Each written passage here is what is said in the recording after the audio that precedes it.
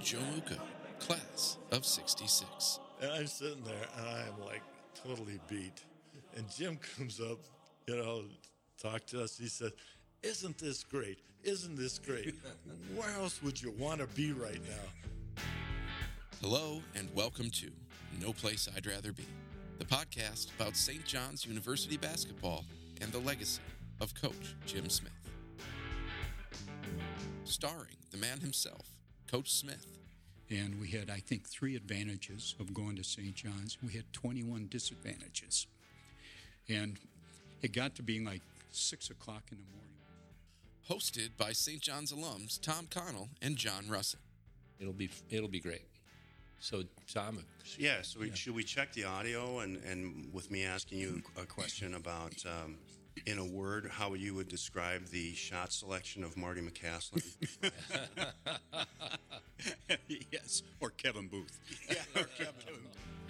Featuring current St. John's men's head basketball coach, Pat McKenzie. My dad had played here, which was, of course, the reason I wasn't coming for sure. I mean, I wanted no part of it. I just wanted to do my own thing. And then, but realized quickly, in large part to Smitty, that it would be my own thing. And it was a great decision, obviously. As well as athletic director, golf coach, and former assistant to Coach Smith, Bob Alpers.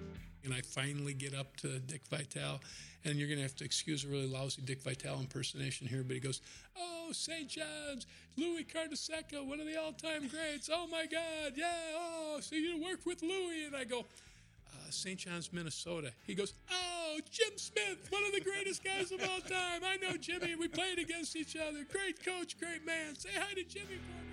Former league MVP, 69 grad Paul Burnaby. I'll tell you a story about Father Colantine, Father Fidelis. And I didn't know this backstory. He was a monk. So I'm sitting with him during the JV game at St. Thomas University, and a busload of Katies pull up and come into the gym, and this one girl walks around and is now standing in front of us, and she says, "Grandpa, so good to see you." And she throws her arms around Father Fidelis and gives him a hug. I'm thinking, like, wait a second. What's going on? What's going on here? Right? Former team manager Tim McNamara. It was sometime in the second half, I think. Out of bounds underneath the Reds. Referee blows his whistle. He starts walking over toward the bench, and his head's kind of down. It looked like his dog just died, right? He comes over and he says, "Jim, you got to do something about those kids down there." And he said, "Well, why?"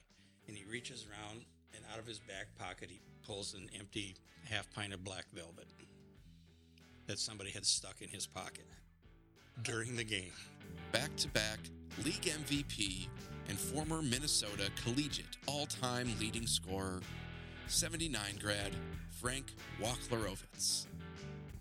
No, we should have talked about Billings a little bit more. Where I got my nose busted. Where you got busted. Yeah. You know what? We're rolling? Okay, you're on.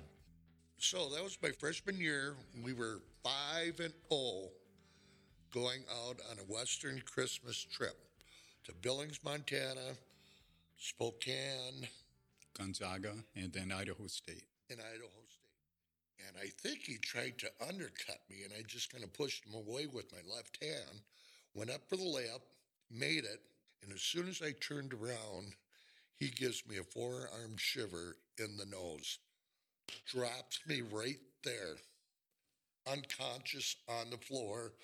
I wake up, and there's a pool of blood around my head, and you want to take it from there?